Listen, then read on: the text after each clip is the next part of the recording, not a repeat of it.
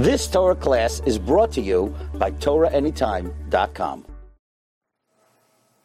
Parshas Vayechi, Yaakov Avinu realizes that his days in this world are coming to an end. He'll be Ner Saf El Amav. He's going to Olam Haba.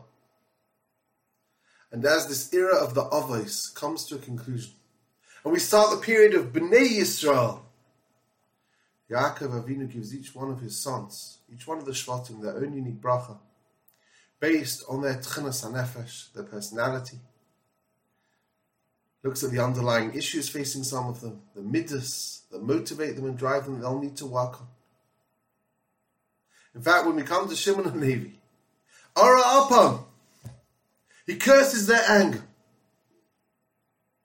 because of what they did in Shechem. But more than that, there's a consequence to their actions. They don't get there in Chelik and Eretz Yisrael. They're scattered amongst all of Klal Yisrael.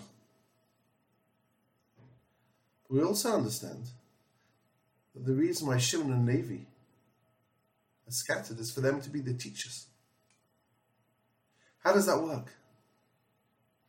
Was it a punishment? Was it not a punishment? The answer is it was a consequence. A consequence of their passion. If a person has passion, says Rav Yaakov Kamenetsky in the Emes Yaakov, channel it, use it for the good. More than that, don't think you can be a teacher or an educator or a mechanech without that passion.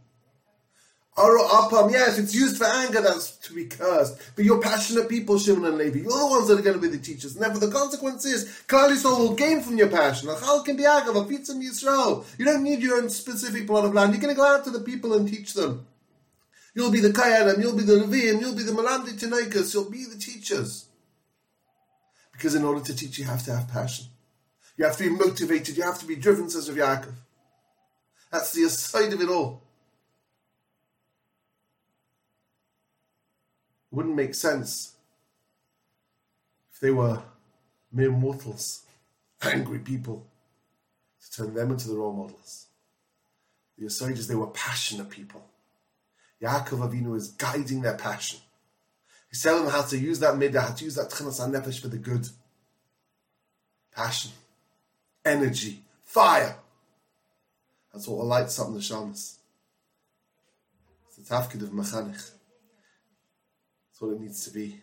It's always got to be with passion. You've just experienced another Torah class brought to you by TorahAnytime.com.